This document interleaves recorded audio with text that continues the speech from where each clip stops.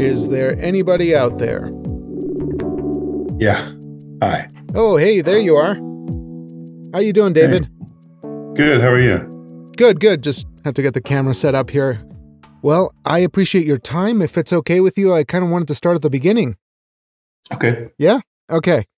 So, let's talk poetry. When did you get into this? Was it when you were younger? Was it, something that you stumbled into later in life? Well, actually, at different times during my life. So when I was really young, when I was in like fifth grade, like 10 years old, I was at a school that was kind of an arts magnet. This was in Seattle. I was there. I lived there for a couple of years, fourth and fifth grade. And there was a young writers conference, and my teacher kind of put me in for it. And I wrote a book of poems for it. So that was kind of the beginning. And I that was actually really important to me because it gave me this kind of identity as a writer at 10, and then I would come back to poetry off and on throughout the years. A really formative thing for me was I've been really a big inspiration for me is like songwriters. So when I was a little older than that, my dad had a cassette tape of Elton John's greatest hits. Oh, there you go. Now you're talking. He had a songbook that went with it, right? That had like the music and lyrics. Oh, I love that. And so that really grabbed me. Bernie Taupin's lyrics were wonderful, and that really got me into like what language can do, and because there's all these things in there that I didn't really understand at 12, but I felt that they were powerful. And then, so again, sort of dabbling in and out. And by the time I was in my mid-20s, I was writing poetry seriously. Oh, wonderful. Do you remember what your first poetry collection was about? Any recollection? When I was 10? Yeah. I don't remember what it was. I think it was just called Poems. It might have been called Feelings. It was just a bunch of different things. It was kind of interesting. I mean, there was no sort of central theme. It was just a bunch of different things. But it was interesting because I was just sort of experimenting with lots of things. There was some kind of metered rhyming stuff, which is what I write now. There were these kind of loose free verse confession. I think at 10 I wrote a poem about I think it was called the 4 a.m. blues or something. Right. And then these little like haiku-ish things. So it was kind of trying out different things. Yeah, absolutely. Do you remember anything specifically about that time period during your life when you were younger? Was it a difficult time? Was it an easy time for you? Yeah, it's a really interesting question. I live in the Bay Area. I've lived here pretty much all my life, except for those 2 years. My parents had gotten divorced, and my parents are both professors. My mom got a job at University of Washington, and we moved to Seattle for a couple of years. So yeah, so my brother and my mom and I were living in Seattle. My dad was still down here in the Bay Area, and that was not an easy time for me. In a lot of ways because of that. But I also, I went to a good school, I had good teachers, and I had good friends there and stuff. So there was a lot of good things happening as well. But I think, writing poems, I wrote a poem about my dad, I wrote a poem about my mom in that book, so it definitely it opened up to me this ability to like express my sort of inner dialogues and things. Yeah. Were your parents fairly excited about you getting into this, or did they know anything about it, or did they see that in you at that point? Yeah, I think they always were really encouraging of both my brother and me with any kind of creative pursuits. My brother is a musician and was already by that time drumming in his middle school band and stuff like that. And I think, they always encourage us with different kind of creative and intellectual pursuits. When I did that, I think that it wasn't surprising to them. They were proud of it, and never. They were always took very seriously my declaring that I was a writer at a young age. Yeah. So there was no friction there. Like, what are you doing? They understood the need for that expression and for it to happen in that way. Absolutely. Oh, good. I love that you bring up Bernie Taupin, one of my favorite lyricists ever. Yeah. My parents, in particular, my mom is an Elton John fanatic, with unapologetically. She says her dream is to go and be Elton John and her husband's caretaker. She has said this to me multiple times, because she just wants to be around them. But getting that exposure, I It mean, sounds like it might be a lot of work. oh well, she was a housekeeper her whole life, so she's like, it is what it is. Uh, but what is it that drew you to Bernie Taupin's lyrics, and that, or maybe let's start here. Give me your favorite Bernie Taupin lyrics, if you have Oh my maybe like one gosh. or two. Well, right now it would be Skyline Pigeon. And actually, my dad also had a cassette of Here and There, the live album. And so Skyline Pigeon was on that. Yeah. So it wasn't in that songbook, but those lyrics actually were really, I mean, like, free me from this aching metal ring. I immediately connected that to a wedding ring and to a divorce because my parents had gone through that. Yeah. Yeah. And so what opened up in my mind was this idea of, imagery and symbolism and some symbolic language and stuff. Right. So, I mean, that might not be as brilliant a lyric now as it seemed to me then, but at that moment, it opened up a lot. Yeah.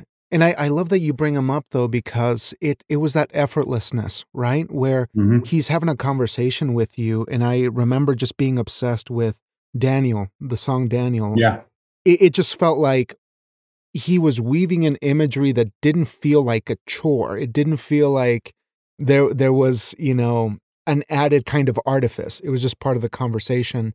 And to this day, I mean, I guess there is that emotional component, right? Where you just feel like, oh God, this transports me back to a place. And I can almost listen to that song and just start weeping. It's just too much sometimes.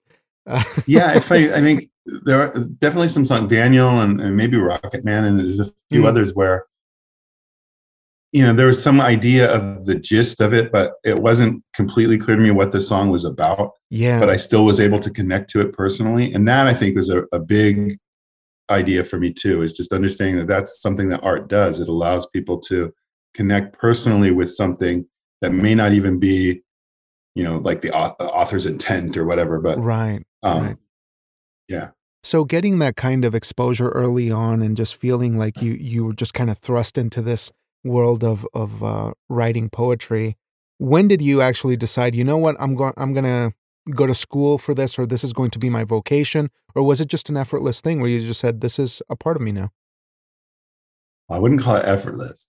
I never went to school for it. I never studied poetry. My poetry education has been completely haphazard, which I've kind of liked. Mm.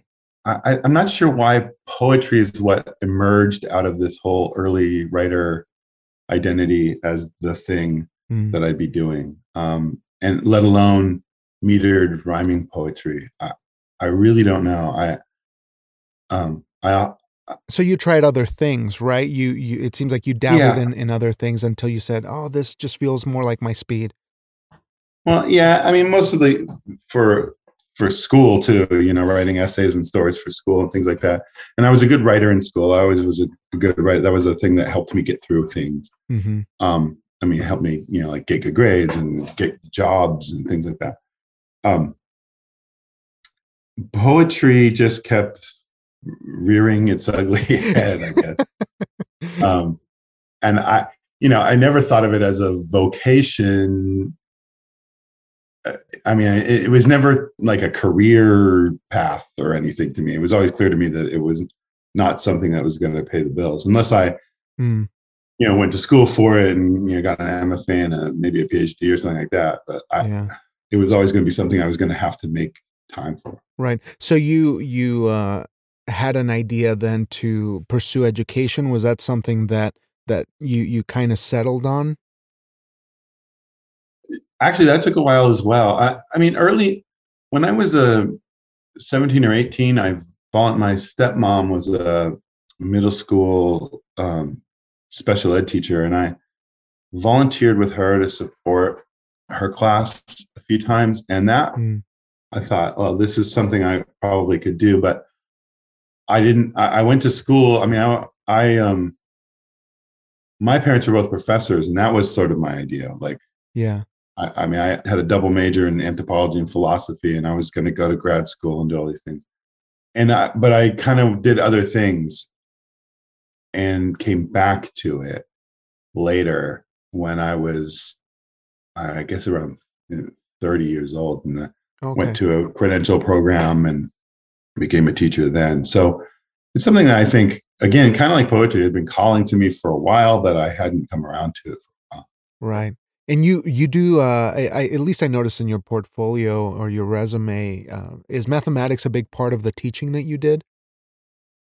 That's interesting. I was for a while a math specialist. Mm, Um, most of my teaching career has been in kindergarten and first grade. And so I joined the sort of team of math specialists in my district.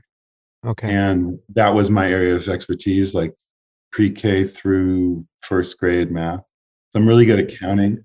Um, but that happened really because math was kind of a weak area of practice. And I decided to kind of go into that math teacher leadership to learn more about it and get better at it. I see. Um, What's the biggest barrier for kids when they're learning that stuff at the beginning, when they're learning math? Um, the biggest barrier is just sort of cultural ideas about like innate math ability. Mm, Like people think they're not a math person or I'm not good at math. And so it's really kind of mindset issues about that. That's the biggest barrier. interesting. Um, There was a quote on your website about the wild geography of misplaced things, which is your poetry collection, which is a beautiful, beautiful evocative name for the collection, by the way. They said that you cared for the words much like you would care for students, or at least they made that kind of comparison. Um, do you think that's the case? Like you approach poetry in such a way? yeah, I definitely. I mean, I love words. I think that's probably what made me be a poet more than anything else. I'm not. I'm at the unit of the word, not at the unit of the sentence or the Mm, paragraph or whatever. Um, so playing with words is where I get stuck, mm, and I mean that in a kind of happy stuck, right? yeah, yeah. Um, so I think that idea of sort of careful attention is similar, but I mean, caring for kids is a different thing too. I mean, that involves absorbing all kinds of other things Right, right. emotionally. And, Oh, yeah, for sure, for sure. I can't imagine, especially given this last year, what you folks have gone yeah, through. And you're in Oakland, you said? yeah. Yeah. What was your experience during COVID? During that time? Well, it was rough. And when it first happened, it was that March of 2020. It was just about spring break, so everyone went into spring break, and there was this sort of fake thing that none of us really believed that, oh well, we'll be back after spring break. This will all be done by Yeah. then. But that was a really rough time because there's only a couple months left in the school year, and really what we were spending our time doing is like wellness checks, contacting families and seeing how they're doing and Mm. helping get them. A lot of the families that we were serving at the school I was at, they didn't have internet, and Oh, we had to goodness. send Chromebooks home with them so they would have equipment and stuff. So a lot of it was just sort of helping them find the places where they could get that kind of stuff for free. Wow. And then last year we were teaching all online, which was just horrible. I mean, the I don't know how to do the job other than building relationships with the students, right? And that's Yeah. just really hard to do over Zoom. Oh, I bet. Um, Yeah.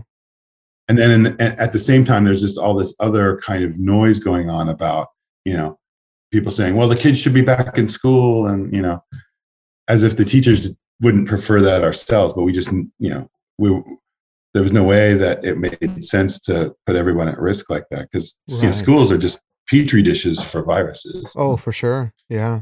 Yeah. Well, I'm very grateful for what you do as an educator. I think it's one of the core things that we need in this country right now. More than ever, we just need to emphasize the importance of what you guys do. So I'm sorry that it was a rough time for you, but what do you think we're left with in the aftermath of this? How do we move forward, if there is such a way? How do we pick up the pieces?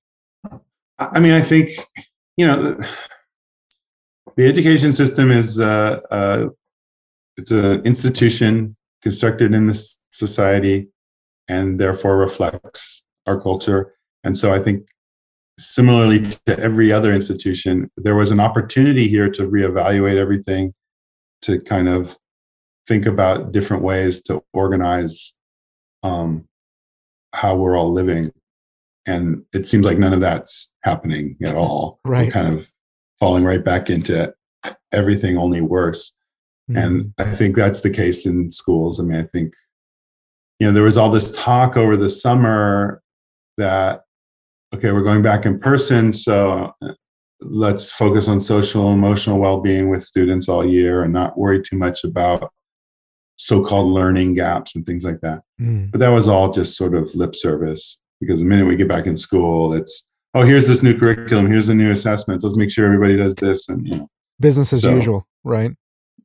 Yeah, maybe worse, you know, in a lot of ways.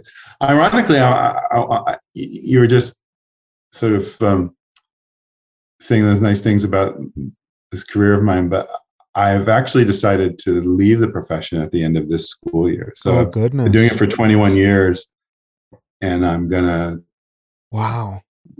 do something else now. So this was the right time to part. This solidified in your mind a need to Yeah, do I something mean, different. I don't know if I may have come to this conclusion without the last 2 years being the way they were. It's just been a long time, and it's a job that takes it's enervating emotionally and mentally, and those things go on after school hour. I mean, you're constantly sort of depleted, and it interferes with writing, and interferes with, you know, other kinds of intellectual pursuits. And I don't regret the 21 years I spent in it. I just think it's time to go. You know, Richard Hugo, who's one of my favorite poets, in Triggering Town, which is one of my favorite books, he talks about, you know, he taught creative writing at University of Montana for a long time, and he talks about teaching, and he says teachers like you know, police officers and firefighters and service people should be able to retire after 20 years with a full pension. I agree. He says, the line he has is something like, the risks may be different, but they're real. And that I feel deeply. The risks are real in terms of, you know, like I was saying before, about kind of absorbing a lot of the emotional experiences that your kids are going through and all that. Absolutely. And that was actually my next question, is how you get any writing done, or how you got any writing done during this COVID year, or the last couple of years that have been so tumultuous and difficult, and I'm sure even more emotionally draining than the average year, which for a teacher is pretty insane. I mean, this has always been a struggle for me. Just like I'm at my best. First of all, at my best, like if I'm being productive, I'm still very sort of slow and unprolific. But at my best, I'm in a routine where I'm writing at the same time every day for about the same amount. I see. And that stops and starts all the time.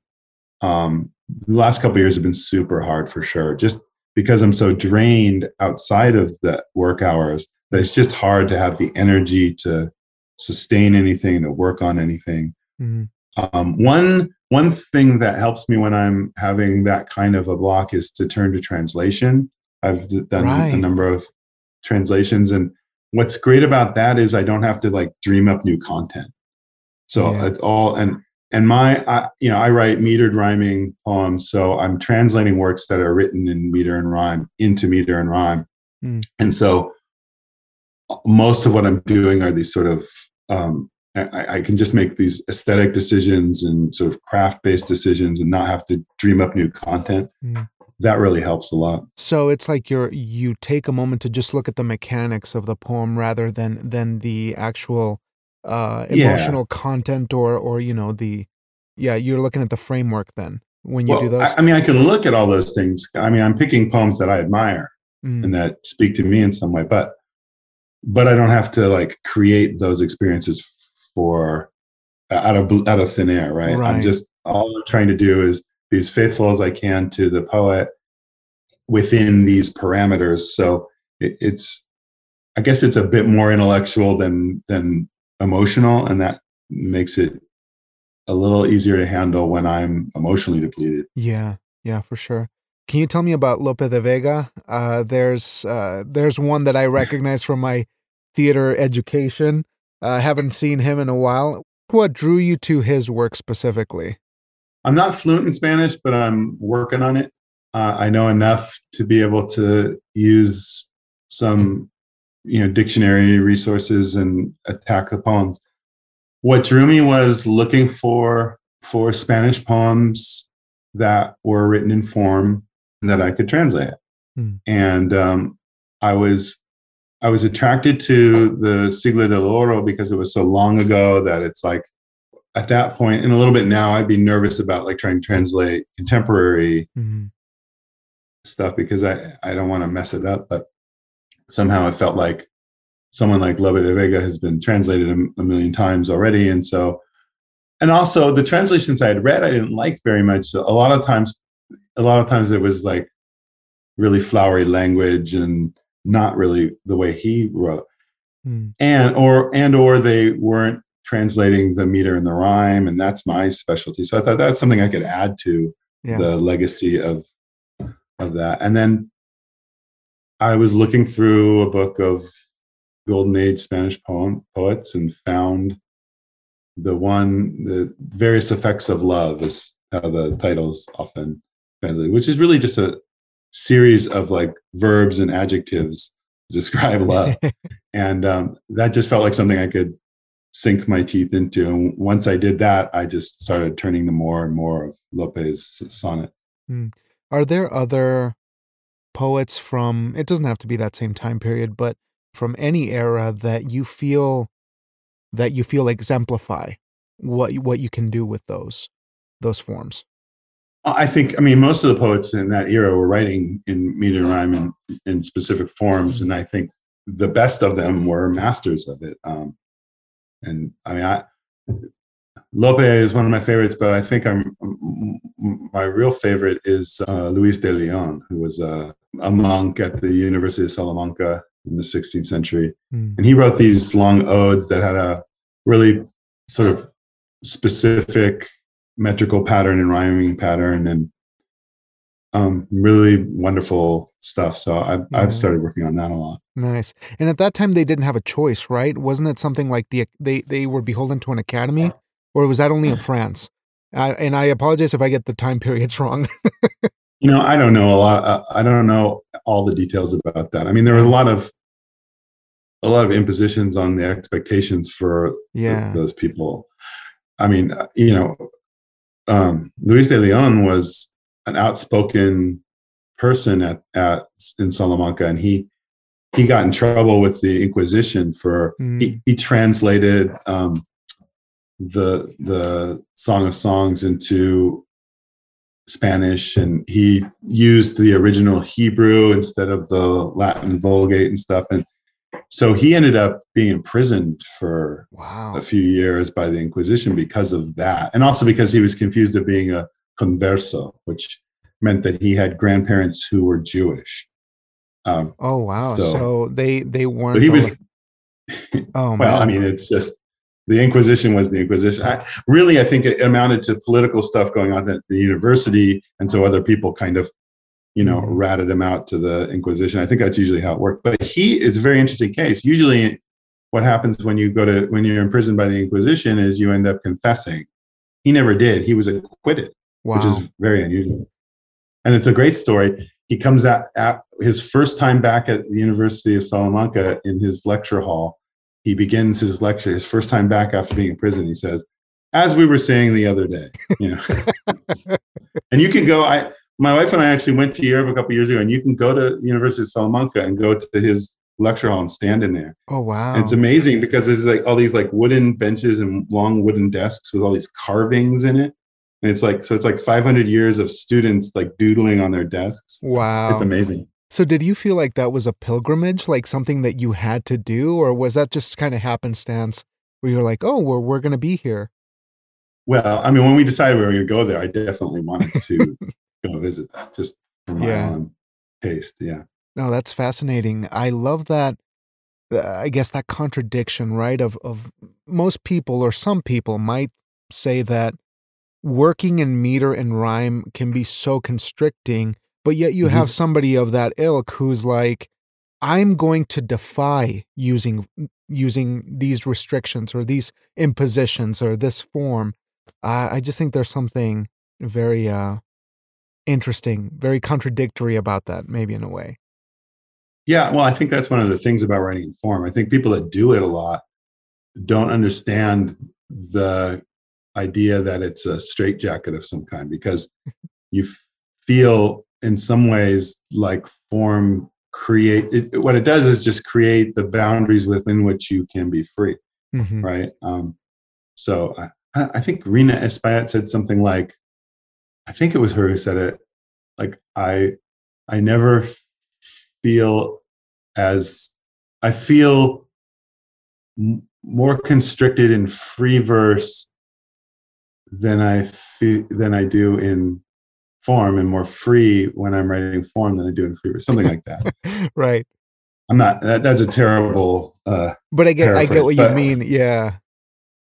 yeah. I mean, but I don't have any like programmatic thing about it.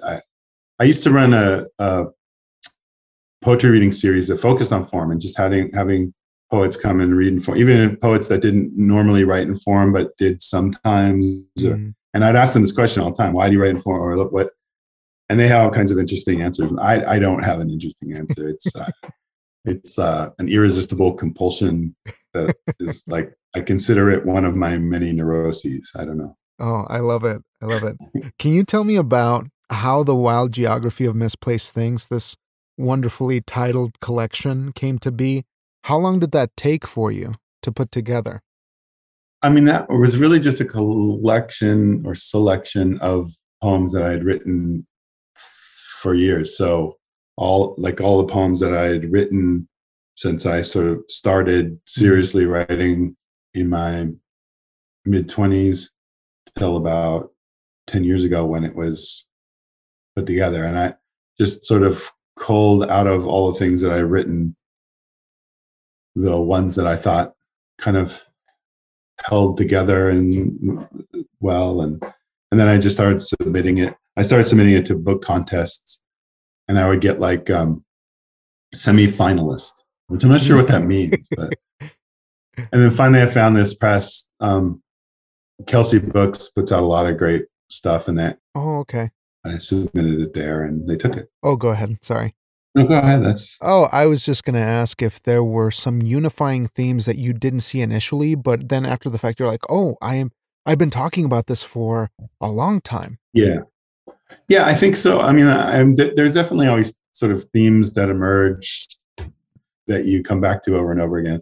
The book is divided into 3 sections, and I think each section kind of focuses on some very rough kind of a theme. Um, and so, yeah, I think the process of sort of sorting through poems and trying to pick which ones I wanted to include led me to finding these kind of these sections kind of emerged that way. Yeah, yeah, very cool. Do you have any plans once you move out of the education system to do another one? Is that something that you're not concerned with at the time? Yeah. I mean, again, it, I'd like to have another book at some point. It's interesting because it seems like a lot these days it's becoming more and more popular to like conceive of a book around a theme that follows a certain arc. Mhm. And I think I don't know if that's in me, but I definitely would like to get it to a point where I have again enough material to kind of put into a book. I'm hoping one of the ideas about this career change is, if I right now, I get up really early in the morning and then I get ready to go and I go to work and I work all these hours I don't get paid for. And Mm-hmm. if I had a job close to home that was like a 9 to 5 job, I would probably gain a couple hours every morning. So I'm really hoping to be able to write a lot more. I'd also like to see what I can do about a translation collection, maybe. And I also, a couple of years ago, started a book length poem Oh, wow. that what might be fun if I can manage that. So I have a lot of projects sort of in pieces, and that's one of the reasons why I'm trying to make this shift in my working life to create more space. I'm 53 years old, so I'm coming down toward retirement, hopefully at some point. Yeah. And it's time to sort of arrange my life in a way that's allows me to do things I want to do. Absolutely. And I apologize if this is somewhat unrelated, but I just find the topic so interesting and so necessary to talk about. Um, for those who are starting out in your field, Mm. in the field that you're about to exit, what would you say to them to consider, to look forward to ponder on as you kind of reflect on that life? I would first encourage them to go and volunteer in multiple different sort of grade levels to see what the job really looks like, and just kind of try to zero in and focus on what the teachers are doing and how they're spending their time, just to get a real idea of it. Mm. Um, and at different grade levels, when I first was thinking about teaching, I volunteered at high school English class, and I liked it, but it didn't grab me as much as, as a grad student, I was teaching college courses, and then I went to high school, and then I kept going lower and lower. And when I was volunteering with my daughter's kindergarten teacher, that was like, oh, early literacy is something that really grabbed me. So Mm. that's one thing I would do. Like you check out what different grade levels are like, because they're all very different. But the other thing is to really pay attention to what the job is really like and Mm. talk to teachers about it. I mean, even just like, I don't know, following teacher Twitter, you'll hear. I just think I wouldn't want to discourage someone, but I would want them to hear all the discouraging things about it. Mm. Because if you can't handle it, it's gonna break you. Right. No, I mean, that's you go into it with feeling like you're going to do something important for the world, something on the plus side. And if after a couple of years you feel like you just can't handle it, then you come out of it feeling diminished. So just going into it with some clarity about what it's really like. right. So speaking of Twitter, I was just kind of checking out your Twitter here a little while back, and I I'm not a hip hop guy or a rap guy, but you had shared something about your favorite rapper, and I was curious why you think Kendrick Lamar is your favorite Oh rapper. my God. So I don't know. That's just one of those things where people have these lists of your all-time favorite Yeah, of yeah, rap. I don't know. I don't know if I would pick Kendrick Lamar again if in a different mood. That's just what came to me. I mean, I think he's amazingly talented and uh-huh. amazing. I mean, all the things that you love in a poet, brilliant, um, brilliant use of the sounds of language to, sounds by themselves impart some meaning. Mm. And he's really great at that. And also just the content of the words, and he's a craftsman. I mean, most great rappers are. I mean, as a formal poet, I'm really moved by that, because rhythm and rhyme and alliteration and all those tools are there. But I think he also just of this sort of generation of rappers is communicating what's going on in the world really well. Mm. But I have other faves. Yeah. What are some other faves from other eras, if you don't mind me asking? I know we talked in terms of songwriting, Bernie Taupin, but are there others that really kind of um solid? Songwriters? Yeah, songwriters. Yeah, I have. I think, I mean, John Prine is a huge Oh impact on yeah. me. Um, Gillian Welch, Jason Isbell. This Mhm. sort of this genre, this kind of Americana genre, this kind of somewhere between rock and country and folk. Yeah. But those three in particular, I think, are really great craftspeople. Sarah Jarosz is someone I've gotten really interested in lately too. She's a Mhm. really good songwriter. Bob Dylan, you can't not Yeah, mention yeah. Dylan because at his, a lot of times I'll listen to some of these other people and go, I think maybe pound for pound, Prine is better than Dylan. But then if you hear Dylan's best things, it's like people don't touch Yeah. it. But I was always a big Who fan, so Pete Townsend is someone whose writing I admire a lot. Mm. But definitely songwriters in the kind of rock, pop, soul world have been a big influence on me. And if I was listing like my top 5 poetical influences, Prine would probably be in there. Mm. Even though I think he would have insisted that he's not a poet, that he's a songwriter, and he's right to say that. They're different. Yeah. I've written songs too. It's a different thing. Yeah, for sure. Um, For sure. yeah. What can we take from songwriting over to poetry? Specifically, I guess in your case, what have you taken from songwriting to poetry? That's interesting. That's interesting because poetry came first for me, and then songwriting. So I took things from poetry into songwriting. But what influences me from songwriters is the lyrics, the economy of it.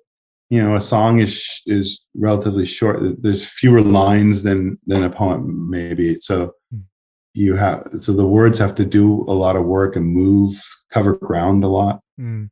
The particular songwriters that I'm most interested in do some things that the poets I'm most interested in do also, which is sort of write about characters or from a character's perspective, like persona kinds of things. Mm. I'm always interested in that. John Prine is a great example. I think, I mean, he's the poet of empathy in a way, right? He can, at 25 years old, he wrote Angel from Montgomery, right? Yeah. So how did It's this unreal. 25-year-old man write this story about this aging woman and do it? The first line of that song is "I am an old woman," and you buy it from the beginning. How does that happen? Yeah. So the poets that I admire, Richard Hugo, E.A. Robinson, Hardy, are people that do the same kinds of things. Mm. No, that's absolutely lovely.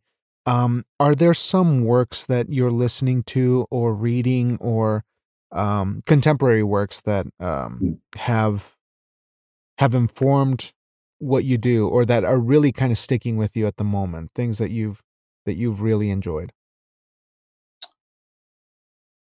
Well, I mean, some of those songwriters I mentioned are They're pretty writing every contemporary. day right Yeah. now. Jason Isbell is, top Yeah. of his game. And there's some other songwriters, like I mentioned, Sarah Jarosz. I think John Moreland is another really good songwriter that I listen to. In terms of poetry, like I said before, my poetry education has been pretty haphazard, so I like jump around all over the place. But there are some current poets that I've been into more. Taylor Bias, I think, is someone who's really talented, and I have her 2 chapbooks that I've been reading through. And she's someone who uses form but pushes the limit. I think she's a great example of this sort of, I don't know, there's been this sort of these schools of neoformalists and free verse writers and stuff, and I think she's a great example of this sort of post conflict.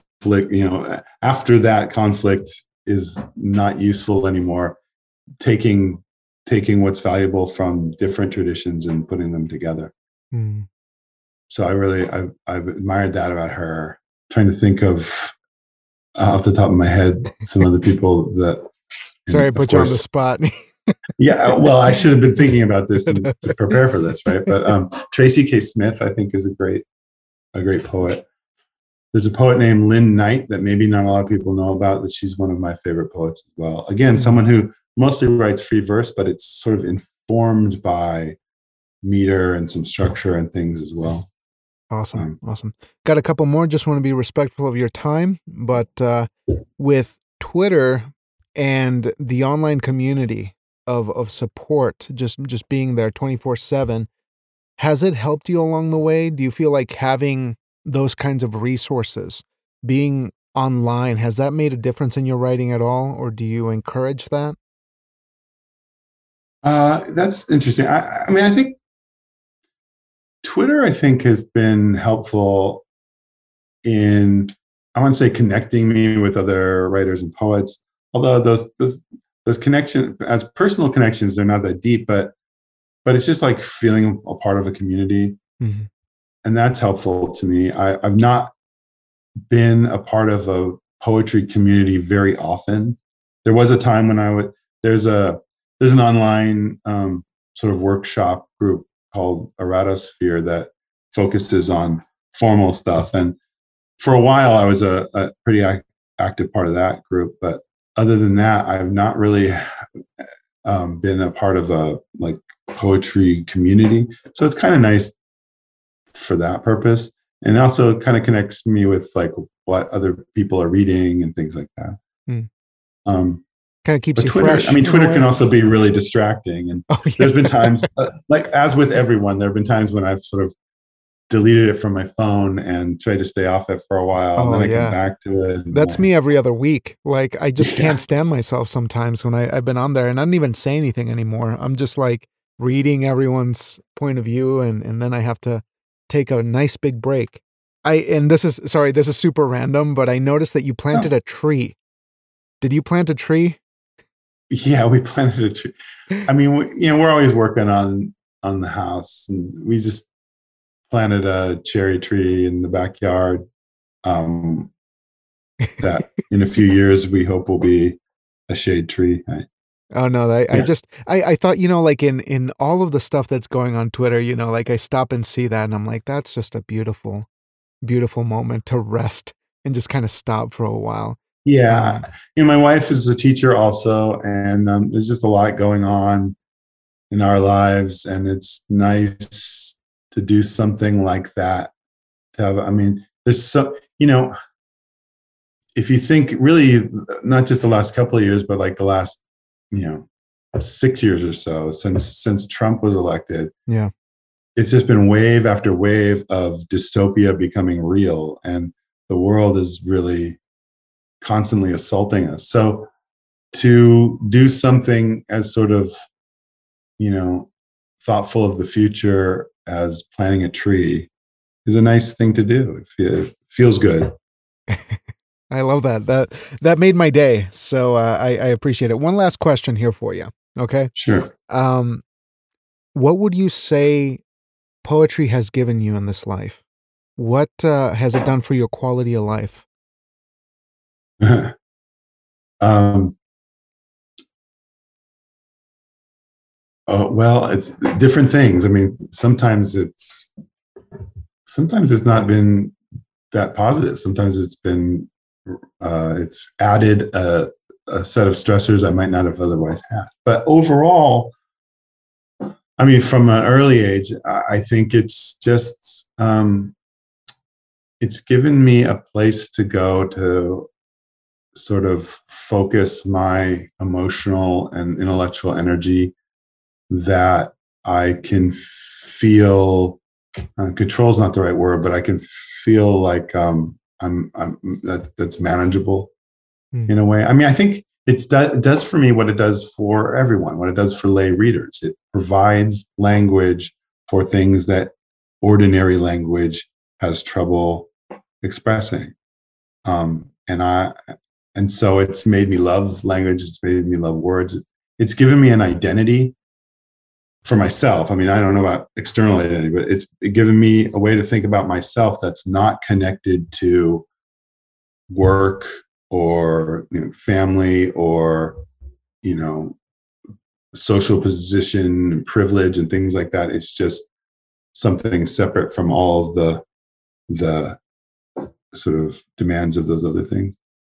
Um, yeah, that's my best answer at this moment. Oh, and I love your best answer. I think it was really well put, really well said. And on that note, is there anything else that you'd like to add about the journey, about poetry, about life? What's on your mind? Anything else? I don't think so. Okay. Well, No. I am so grateful to have had the chance to talk to you and to learn from you. I think that the work that you've done as an educator, will not go unnoticed. And there's so many lives that you've impacted during the years that I wish you the best on your next chapter. And I think it's going to be awesome. And I wish you all the writing time in the world. I think it's going to be pretty cool. Thank you. Thanks a lot. This has been really fun. Awesome. Well, let me know when you get that next poetry collection. I'll be around. I'd love to catch up and talk about it too. All right. Thank you. All right. Well, I hope you have a great day, and I'll talk to you real soon. Yeah, you too. Thanks so much. Take care. Bye. Bye.